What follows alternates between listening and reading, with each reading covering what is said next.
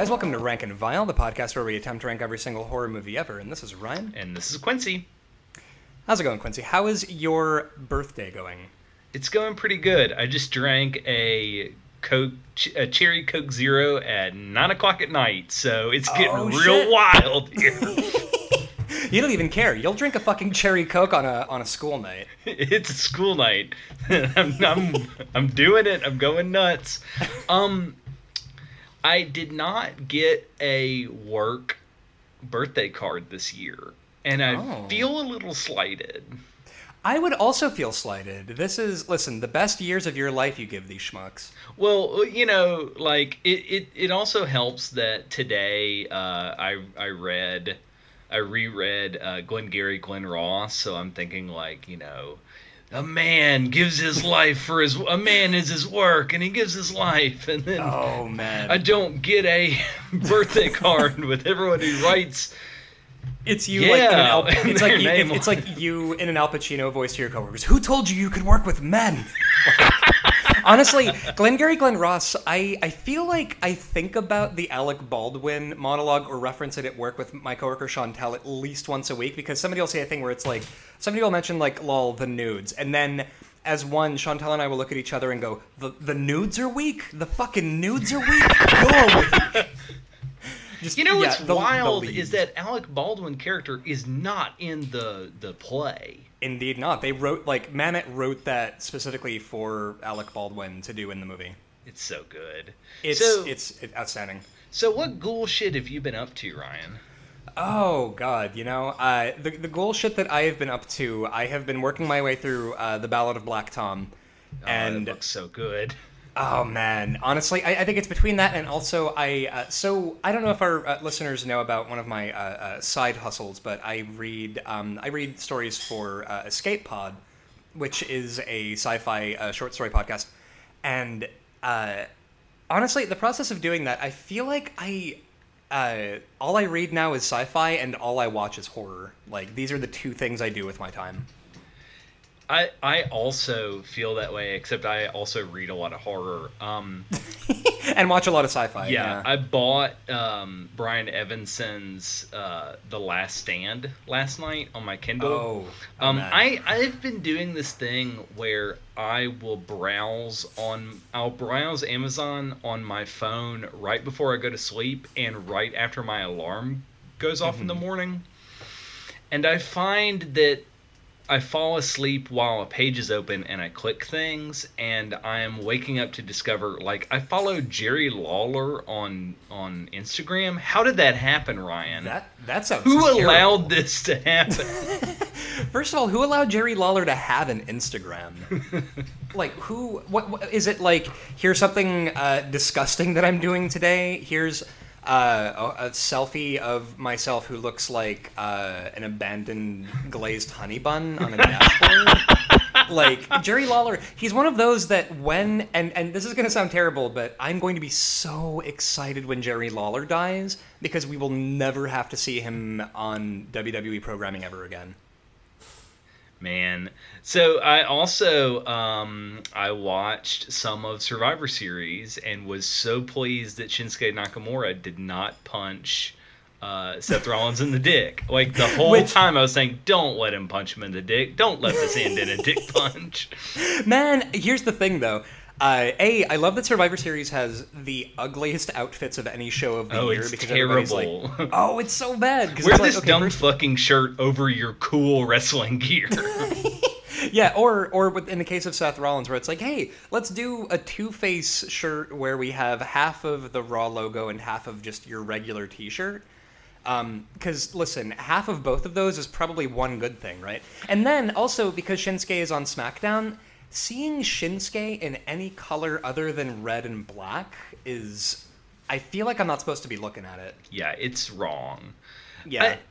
I also feel like, because Japanese wrestling has trained me to believe if wrestlers are wearing T-shirts, they're not all in. It's just a normal night.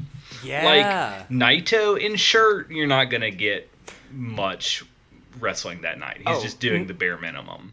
But, like, Naito in suit, look out. So, like, wrestlers in T-shirts just signals my Reptile Brain, this is not going to be good, or it's going to be a death match. Yeah, either you're taking a light tube or you're phoning it in. And honestly, like, yeah, Naito wearing a Los Ingobernables shirt, that is, like, you're doing a show at Koryukin and you're in a 6-man tag and you're taking it fucking easy because this is, like, right after a big show. Yeah, you're taking it tranquilo. You're not worried about it. This is the essence of being tranquilo, is just not trying. Or it's like Kenny Omega. Like, if he's wearing a t-shirt and the Young Bucks, like, cotton candy tights, you know he's kind of dogging it tonight. Like, he's not trying super hard.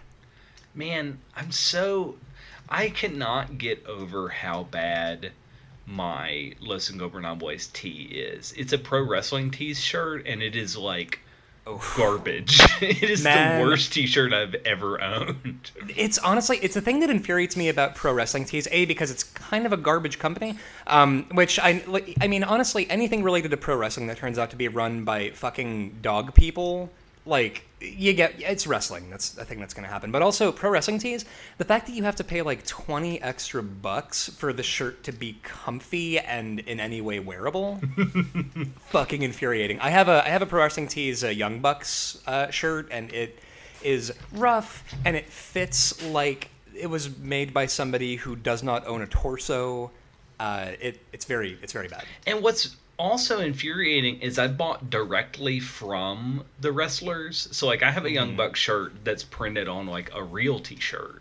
And it's the same design from Pro Wrestling Tees. It's just that came out of Nick Jackson's storage shed instead of from some Pro Wrestling Tees warehouse. Yeah, which honestly, I did used to work for American Apparel at one time, and honestly, for such a garbage company run by a mustache pervert, well, not run by a mustache pervert anymore because they ousted Dove Charney, but their basics are kind of the gold standard for me. Like, I feel like I've been chasing the high of American Apparel basics since they closed down. See, my gold standard is a Next Level 3600. Like, if anyone is printing like, I literally bought Colette's weird Sega Saturn All Japan Pro Wrestling shirt because it was printed on a Next Level 3600. I'm like, I don't really like this shirt's okay, but she was like, it's printed on Next Level. I was like, yeah, I'll buy that. Take my money. You might as well. Yeah. Honestly, I especially the shirt that I want is Sonata's Me Gusta shirt, where it's just Sonata, like a skeleton standing Captain Morgan style on a guy who's folded up and doing a thumbs up. But my problem is, like, okay, am I gonna like shell out and buy this shirt directly from New Japan, or am I going to have to pay $20 extra to a company I don't like? So you got to go with that Lion Mark. You pay the crazy international shipping, but apparently they're like the real deal. They're good shirts. Well, there we go. That's all the t-shirt collectors say.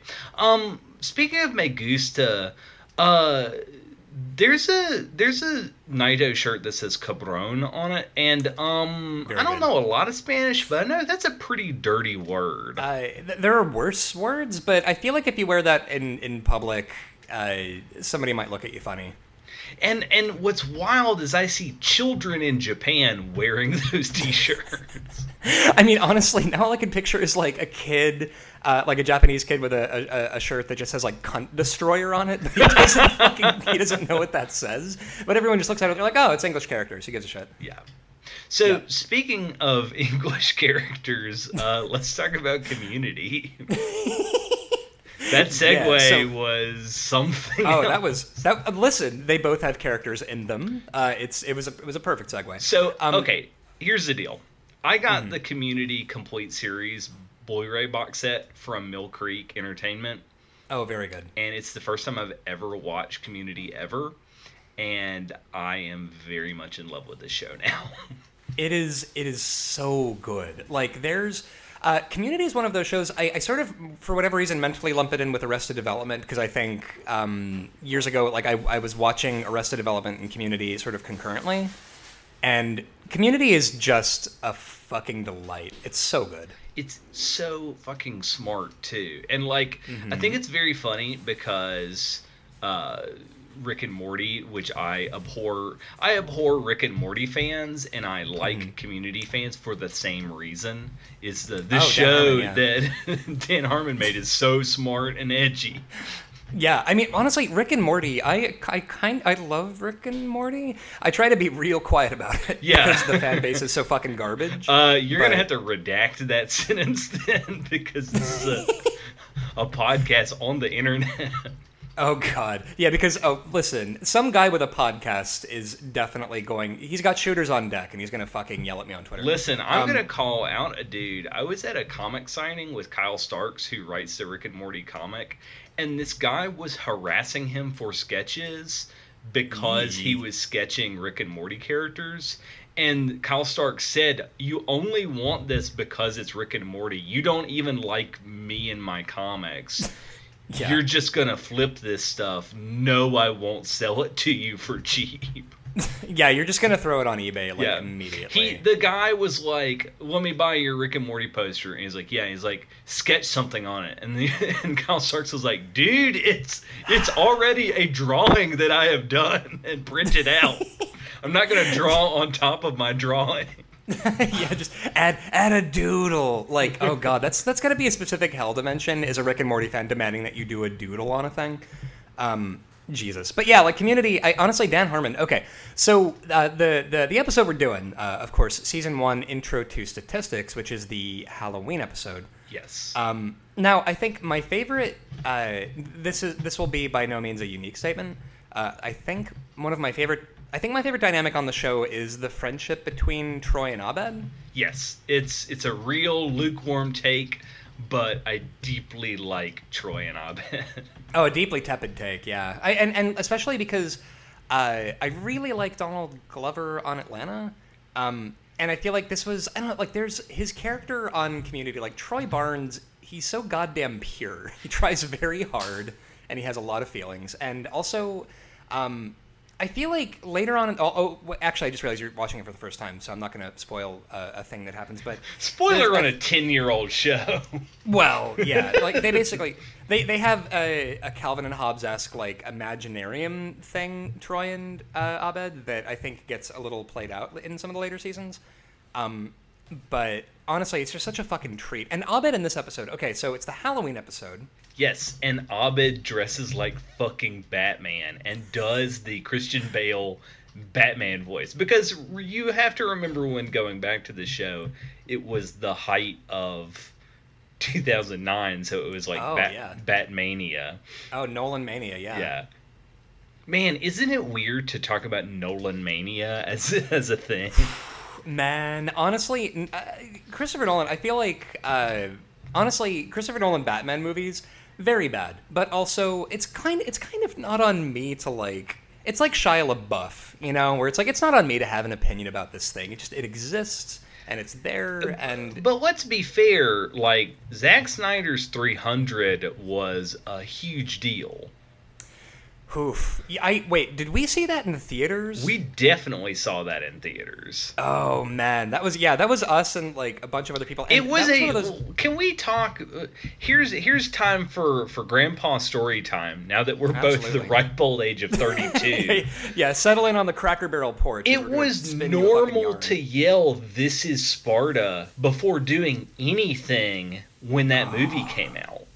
Oh man.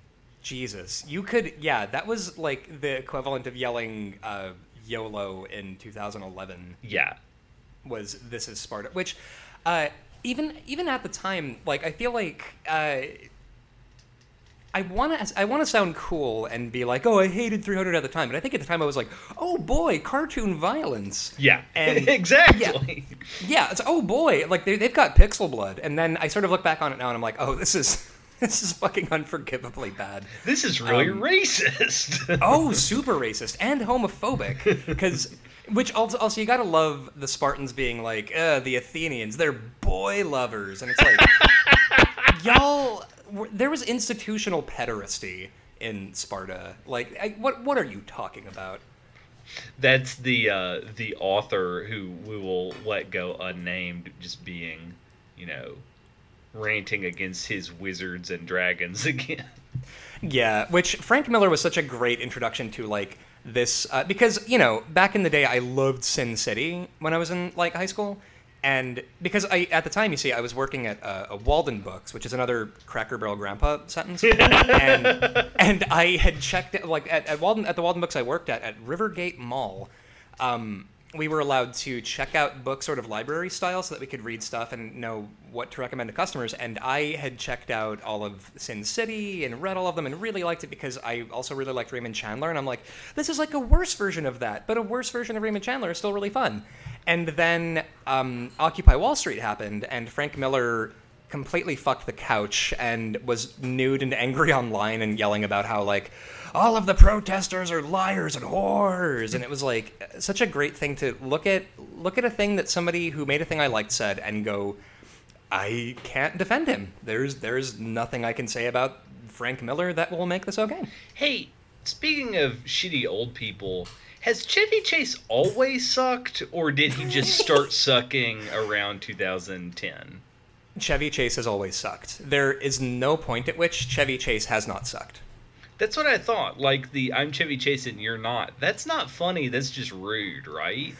Yes. Are you familiar with possibly the greatest roast that anyone has ever gotten on anyone else? No.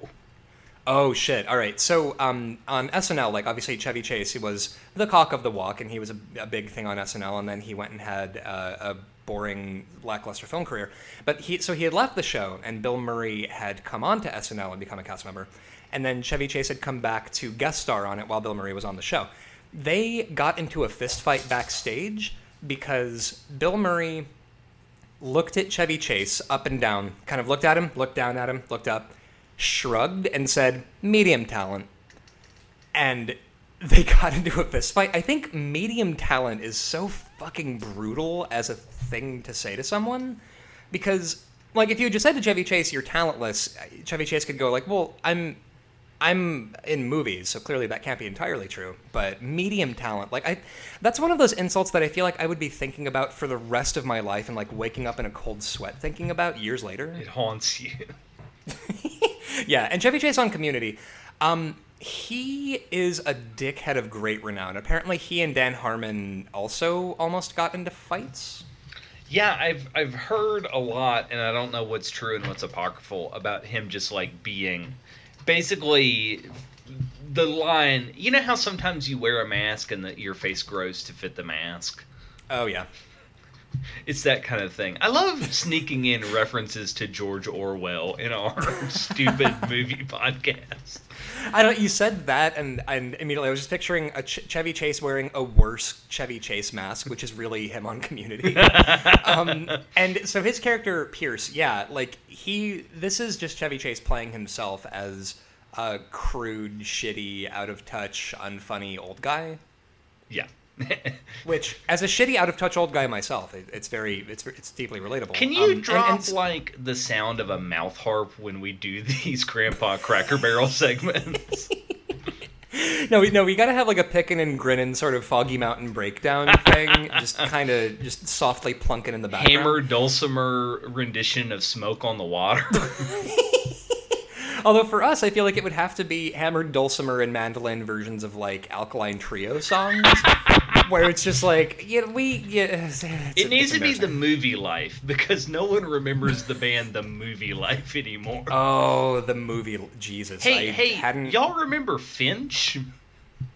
Crickets. Oh, Finch makes me think of Hot Topic immediately because I'd always seen merch for Finch. Yeah, and also for Atticus. So Atticus Finch, the drummer of Finch had a Project Mayhem Fight Club tattoo. Oh my god! Which, if anything says "run far, far away from me," it's a Fight Club tattoo.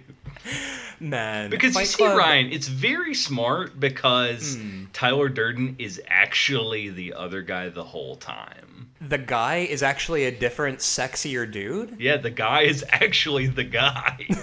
Oh shit, I gotta lie down. That's a fucking huge reveal. So Community, the episode centers around Annie, played by Alison Brie. is throwing a big Halloween party. It's a Dia de los Muertos party for their Spanish class, but yeah, it is on Halloween night. And Jeff wants to skip it because Jeff is a dick, and everyone else shows up. What makes a good Halloween episode of a sitcom? Oh, that's a great question, especially for a podcast that has every Roseanne Halloween episode ranked very highly on the list. All right, so I feel like there are, off the top of my head, I feel like there are a couple of elements that make a Halloween episode good. It has to be a good standalone episode by itself. Yes, you should be able to tune in, and it is out of continuity enough that you can just watch it a la carte and enjoy it. Absolutely. I think a bad example of a Halloween episode would be something like Home Improvement, which is certainly a show that I watched like all of as a kid. And so with the Halloween episode, you have like, Tim the Toolman Taylor is making a haunted house in his basement, but Jonathan Taylor Thomas is having problems with his girlfriend. And they are very bad, where I think if you look at a thing like Brooklyn Nine-Nine, the Halloween episodes on Brooklyn Nine-Nine are just fucking exquisite because they're heists every time. So my gold standard for Halloween episodes is Two Guys, a Girl, in a Pizza Place. Oh, I've never watched Two Guys, a Girl, in a Pizza Place. Ryan, it stars Ryan Reynolds. So I'm told. We've got to watch. Okay, so like these like 3 Halloween episodes from Two Guys, a Girl, in a Pizza Place made me the person that I am today, because they're all alternate timeline and everyone dies each year on Halloween. What the fuck? So one of them is like an axe murderer in the pizza place, and they're like shoving everyone into the pizza ovens. The next year, one of the girls that like Ryan Reynolds' character is trying to date is actually a witch and like shrinks them all really small and keeps them in a shoebox by the end of the episode. And like the next year, it's some other like untimely demise thing. And then the next week, they just go back to regular continuity. Which honestly, I kind of wish that they had just like at least one of them kept the continuity. And it's like, sorry, we're shoebox people now. We're tiny, and this is where we live. We just have to make peace with that and move on with our lives. Well, I mean, the pizza place was also shoebox size, so honestly, there's nothing that says the rest of the series isn't in tiny ant people continuity. There's nothing in the rule books that says a pizza place can't be in a shoebox. The entire thing is actually, it's like a Saint Elsewhere ending where they pull out and it's actually just a shoebox diorama the whole time with like a kid sort of just holding it. And so, all right, so Community, this is Joel McHale as Jeff is one of my favorite characters in anything, maybe, because of like the archetype he represents of just like this fucking shit ass. This shitbird that's too cool to put on a Halloween costume. Like, because what is worse, showing up to a Halloween party without a costume on?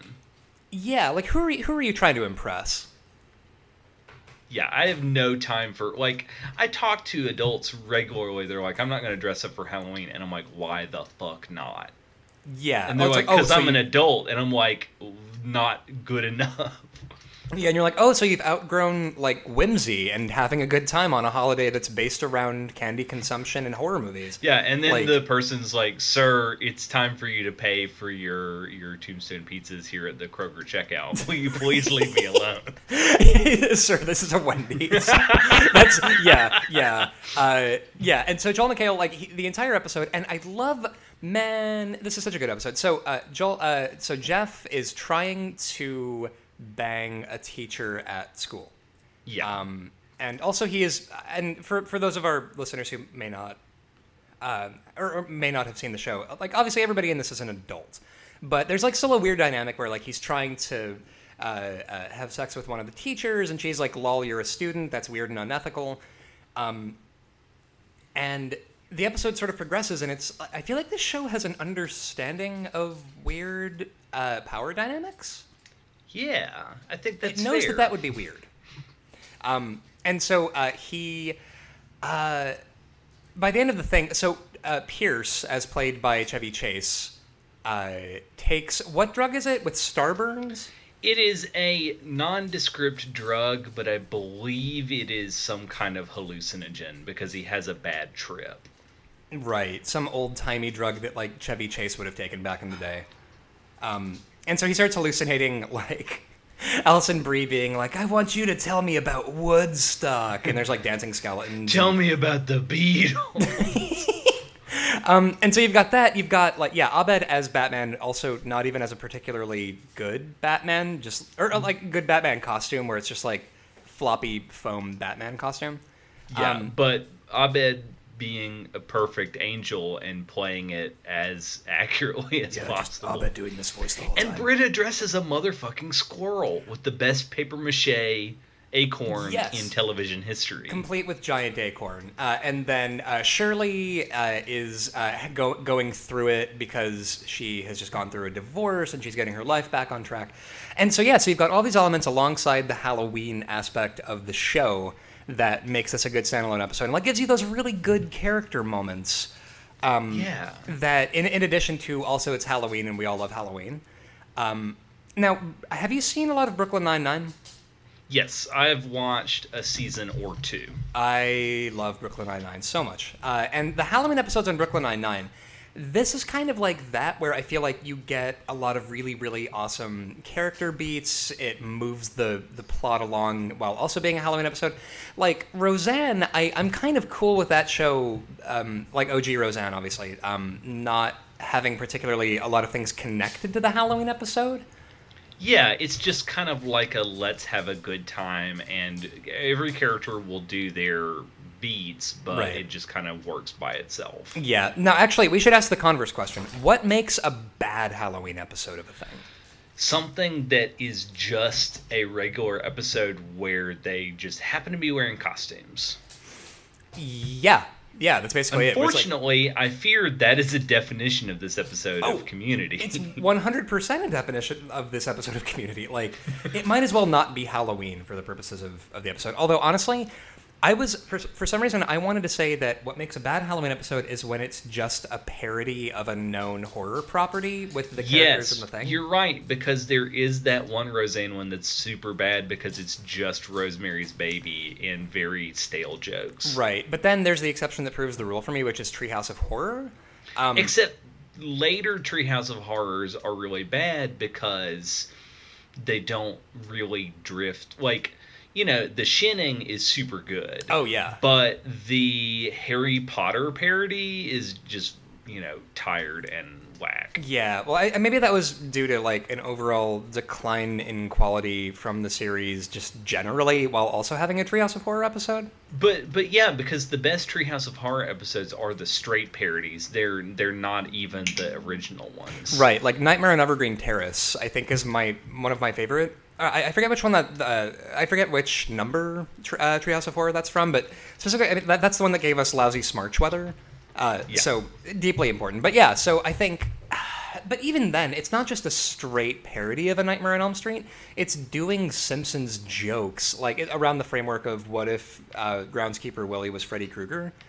And I feel like even when they parody stuff, at least Treehouse of Horror, like, it's doing something within that. So I think the Rosemary's Baby episode of Roseanne was just unforgivable. The ending of this episode of Community actually gave me feelings upon rewatching it. Yeah, it's very good because it's Abed doing the Batman speech and also Jeff setting aside his own jerk tendencies to be a friend. Yes. Yeah, because Pierce is having a bad trip and he finally just levels with the teacher and goes, I'm really lonely, please have sex with me. And she's like, all right, but stay 3 steps behind me and don't tell anyone. And then the fact that en route to having sex with the lady he's been trying to have sex with all night, it's like, oh, I've got to be a good friend. And the fact that she's like, are you like their court-appointed babysitter or something? And him just being like, they're my classmates, thus reinforcing, yes, I am a student and you are a teacher, and that's weird. Yeah. It's really good. And then, you know, the stinger, we get Troy and Abed sitting around talking conversely as Eddie Murphy from Eddie Murphy Raw and Batman about, if I woke up as a donut, I would eat myself. I wouldn't even think about it. Yeah, so good. So, Yep. is this episode, not the season, but not the series, because we can't do the whole series yet, Right. but because Mill Creek was gracious enough to give me this box set, it's all I've been watching. So we're going to have to do every season's Halloween episode now. I feel so good about that. Is season 1's Halloween episode better than Curious Georgia Halloween Boo Fest? Oh, shit. God, that's a really good question, because I think Curious Georgia Halloween Boo Fest has a better has a better score. Has a better score, has a better overall fall mood to it. Yeah, it's more Halloween-ish, I think. Like, it feels more like Halloween, because, like, I mean, like you said, this episode of Community, like, it might as well not be Halloween for the purposes of the episode. Now, I am going to say it's not as good as Curious George, but I'm going to say it should go above He Took His Skin Off for Me and Happy Hunting and Motel Hell and all of those, and go right above Lily Cat. Shit. Actually, yeah, that, because Motel Hell, I am very fond of that movie, but also it does not give me any feelings. This has legitimate, like, storytelling and, like, character development and all that good stuff. So yeah, I feel really good about that going above Lily Cat. Okay, so number 228 is Community, Season 1, Episode 7, Introduction to Statistics. Oh, by the way, if you've never watched Community, now's the time to do it, because this Blu-ray's out, and it is like 3 Blu-ray cases have all 6 seasons. Funny thing about a Blu-ray, you can put a lot on it. So, thanks, Mill Creek. Thanks, guys. Next, let's talk about this year's Bob's Burgers Halloween episode, which I love Bob's Burgers so much. It's such a great fucking show. Bob's Burgers, I feel like this is one of those shows that I would love to take this show and go back in time to, like, the 1960s and show a television comedy writer what a comedy show in the 2010s looks like, because there are no conventional, like, setup punchline jokes on Bob's Burgers. Like, so much of it is just, like, character-based and non-sequitur, and, like, there are no traditional joke beats on Bob's Burgers. So, Bob's Burgers is a show that my son really likes, much to the chagrin of his grandparents, but it's our family show, because he identifies with Gene and wants to be Gene Belcher. As do we all. And although that results in him yelling, "I'm a sexy little tiger" sometimes, in general, it's a pretty good show. Bob's Burgers is shockingly clean for adult animation. It's shockingly clean, and also a thing that I've noticed, weirdly body positive. Yes. Like, this show, like, the human body is weird, and everybody's body is kind of okay on this show, and nobody, like, it's not gross or treated as gross. Bob's Burgers is such a fucking comfort food show. Yeah. And Andre the Giant, Andre 3000 the Giant, which is Gene's Halloween costume, is like perfect writing. Yeah, also the dragon with the girl tattoo. And the dragon with the girl tattoo. And like, oh, I get it. Or it's like, oh, the dragon with the girl tattoo. Like, wait, you get what? Like, I'm just a dragon with a tattoo. Joke? Yeah. Now, okay, so the episode of Bob's Burgers, from what, this most recent season? Yes, this is season 9, episode 4. Yep, A Nightmare on Ocean Avenue. Street. Yeah, Nightmare on Ocean Avenue Street. Okay, so the episode centers around all of the kids are trick-or-treating, and then somebody has stolen all of the candy, so the kids are this is running concurrently with the B plot of Teddy is trying to outdo the guy next door at the candle store for Halloween decorations. And Ryan, I don't know if you are watching every episode 5 times like we are. Yes. With our obsessive 5-year-old. Absolutely. But the character development for Teddy in the past season and a half has been so significant. Honestly, Teddy is such which is also what makes me think of the body positivity of this show, is that, like, you know what, Teddy, everybody loves Teddy. Like, let's, fucking love this show. And yeah, so Teddy is a precious baby angle, and he's making a Halloween decoration that is a giant spider. And then the dude next door has this giant bat on a swiveling dowel that is just, like, swooping around. And he's like, getting steamed about how this guy is making a better decoration than him. Yeah, and then he has a laser hologram projected on a fine mist, and of course, shenanigans ensue. Also, Bob's Bruce Springsteen costume, which is just Bob wearing a headband, a bandana. Yeah, because you're already in Bruce Springsteen cosplay at all times. And so it turns out that the person who stole the candy was the dentist in town who's been, like, passing out notices that, like, I will give you $1 for every pound of candy you give me to prevent tooth decay. Now, do you know any dentist that's ever actually done this? I do not, but I'm thinking immediately of the WNUF Halloween special, where you get the one commercial that's like, Halloween is a dentist's worst nightmare, and it's just a guy talking about how, like, candy is bad for teeth. I feel like there can't be a dentist in real life who's that joyless that they're like, if you give me the candy you get on Halloween, I will give you $1 for it. Also because you get Tina Belcher saying, like, money is just candy that hasn't been born yet. Which I think is my favorite quote from this episode. And so this show is perfect. Yes, it is a wonderful, wonderful show. But where do you want to put it on the list? It's a good question. So, this episode is good, but I feel like it's not, like, exceptional as Halloween episodes go. Like, right. It is not as good as other Halloween episodes of Bob's Burgers, even. Yeah, even for that. Which, I mean, we're on season 9, so I understand being sort of like, all right, what do we got? I would say, okay, here's my question. Is this episode of Bob's Burgers better or worse than Children of the Corn 5 Fields of Terror? Well, Ryan, there's no juggalos in this episode of Bob's Burgers. Not this one, anyway. Listen, they're not above having a juggalo on that show. Here's the thing. It's better than Puppet Master the Littlest Reich. Oh, it's definitely better than Puppet Master the Littlest Reich. So, by definition, that makes it better than Children of the Corn 5. Is Nightmare on Ocean Avenue Street better or worse than Jason Goes to Hell the Final Friday? That's a little high because that's over Terrence Howard's Fright Club. Oh, yeah. And Terrence Howard saying, I spooked you is the best. Wait, I'm sorry, Quincy, can you impersonate Terrence Howard yelling, I spooked you? I spooked you. God bless you. That's the highlight of my night. Yeah. And a man yelling, Rougarou. Rougarou. Oh, my God.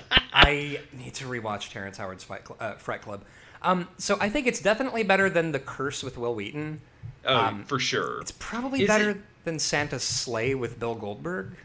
Yeah, and I would say it's, like, very much on the same plane as Terrence Howard's Fright Club. Mm-hmm. Both of them are even on Fox, but I'd say, like, this particular episode of Bob's Burgers is just shy. Yeah. Just underneath it. And we, I want to stress, like, this episode is obviously, like, perfectly fucking delightful. It's just, like, maybe I'm spoiled because Bob's Burgers is a perfect show, but yeah, like, it's a perfectly fine Halloween episode for any show. But yeah, so coming in at our new number 207, above... Not too shabby. Yeah, above Cut with Molly Ringwald and below Terrence Howard's Fright Club. Yeah, Bob's Burgers, Season 9, Episode 4, Nightmare on Ocean Avenue Street. Let's talk about the next episode of his show, which is Keep Beach City Weird from Steven Universe, Season 1, Episode 31. So, the only reason why I think this goes on the list is it aired on October 30th, 2014. So it is kind of supposed to be the Halloween episode. Yeah, it's basically the Halloween episode especially because it's leaning so hard on spooky elements. Now, here's the thing. On this podcast, we have not yet done the episode Cat Fingers. Okay, so Cat Fingers is body horror, but it's not intentional body horror. Is it intentional body horror? Because I feel like that episode gets real fucking gruesome toward the end, where he's sobbing and crawling, and his father is... Yeah. Well, okay, now you have turned me around. Maybe it is real body horror. Now, and here's... So, Steven Universe, I had not seen it until Sarah Gailey had made me watch all of Steven Universe. This show is fucking incredible, and I think even the first episode of Steven Universe sort of tells you instantly that this is going to be kind of a dark show about certain themes that are really, really mature. Like, the first episode is Cookie Cat, which is about an ice cream cookie sandwich that Steven really loves. And the theme song for Cookie Cat is Cookie Cat. He left his family behind. He left his family behind. And that he's like a refugee from an interstellar war, but now he's at your local grocery store. So that's like... Fuck me. All right. This is a kid's show. And so Keep Beach City Weird. Did you know that Keep Beach City Weird was a Tumblr before this episode came out? No. Was this based on the Tumblr? It's actually the character from the show writing about weird anthropomorphized fry takes over Beach City. Weird chunks of crystals fall from the sky. So, like, they did episode recaps of every episode from this guy's perspective, and this episode is like the culmination of that, where it's like, you should have been following my blog. and the avatar that he shows is the avatar from the Tumblr page. That is fucking delightful. The creators of Steven Universe seem like genuinely really good people. Yeah. Like, and Keep Beach City Weird as an episode. Now, it centers around a character who, and it grieves me to point this out, is basically Dib from Invader Zim. Yeah, basically. I hate to... Except his hair looks like French fries because he's the part of the family that runs the Fry Shack. Yeah, which the Fry Shack as an episode, or like as a part of Steven Universe, I don't know, just Steven Universe, the most passionate and angry he gets during the show is when he's going, "Give me the bits!" Because he wants you can have full-size fries. Give me the bits! Give me the bits! I fucking love this show. And so Keep Beach City Weird, Ronaldo? Yeah, Ronaldo. He is paranoid and he's got all these weird theories about why Beach City... Snake people. Yeah, about snake people, yeah, and like why Beach City is so fucking weird. Which obviously you know and I know as people who have watched the show that it's because of the crystal gems. And Steven comes to this realization. He's like, oh, it's me. I'm the reason why Ronaldo is miserable all the time. And he's like... And of course, because Steven is such a pure being of light, he says, oh, well, I'll just let him pretend that he's right.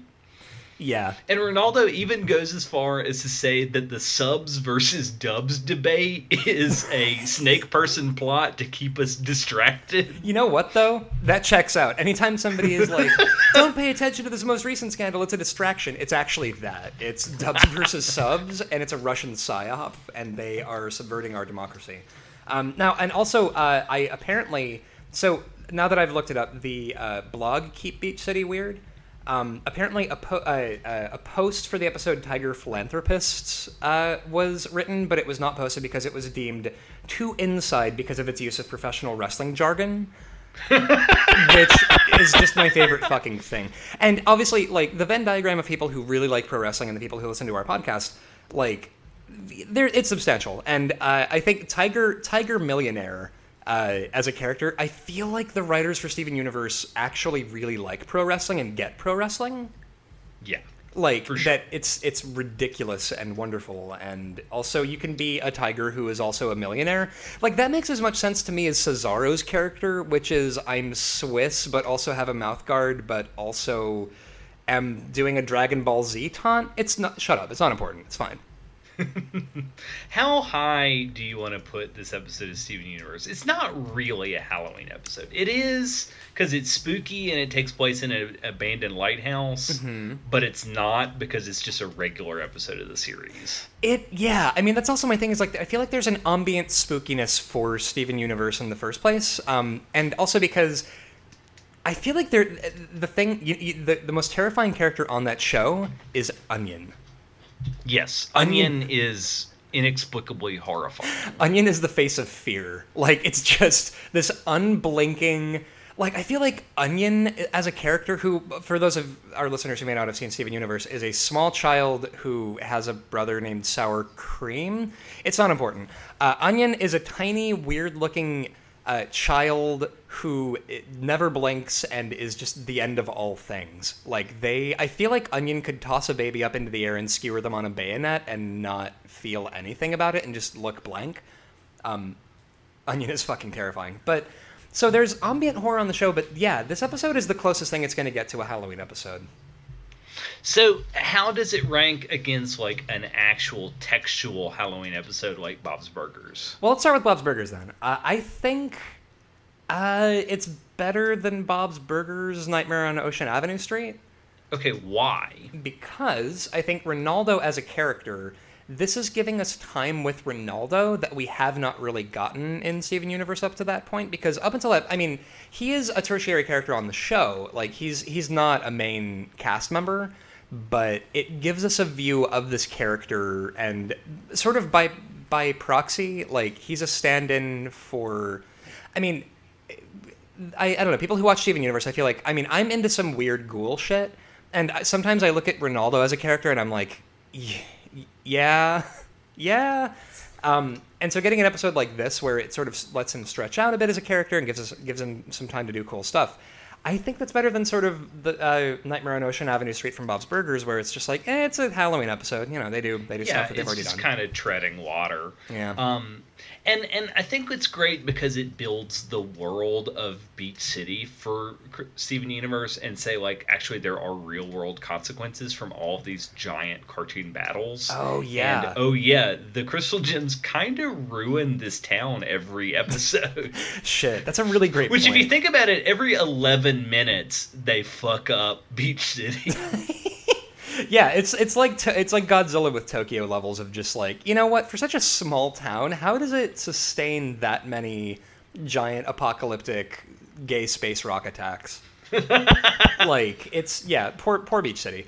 And so I definitely better than that. I would say also, I think Keep Beach City Weird from Steven Universe is better than Return of the Living Dead 3.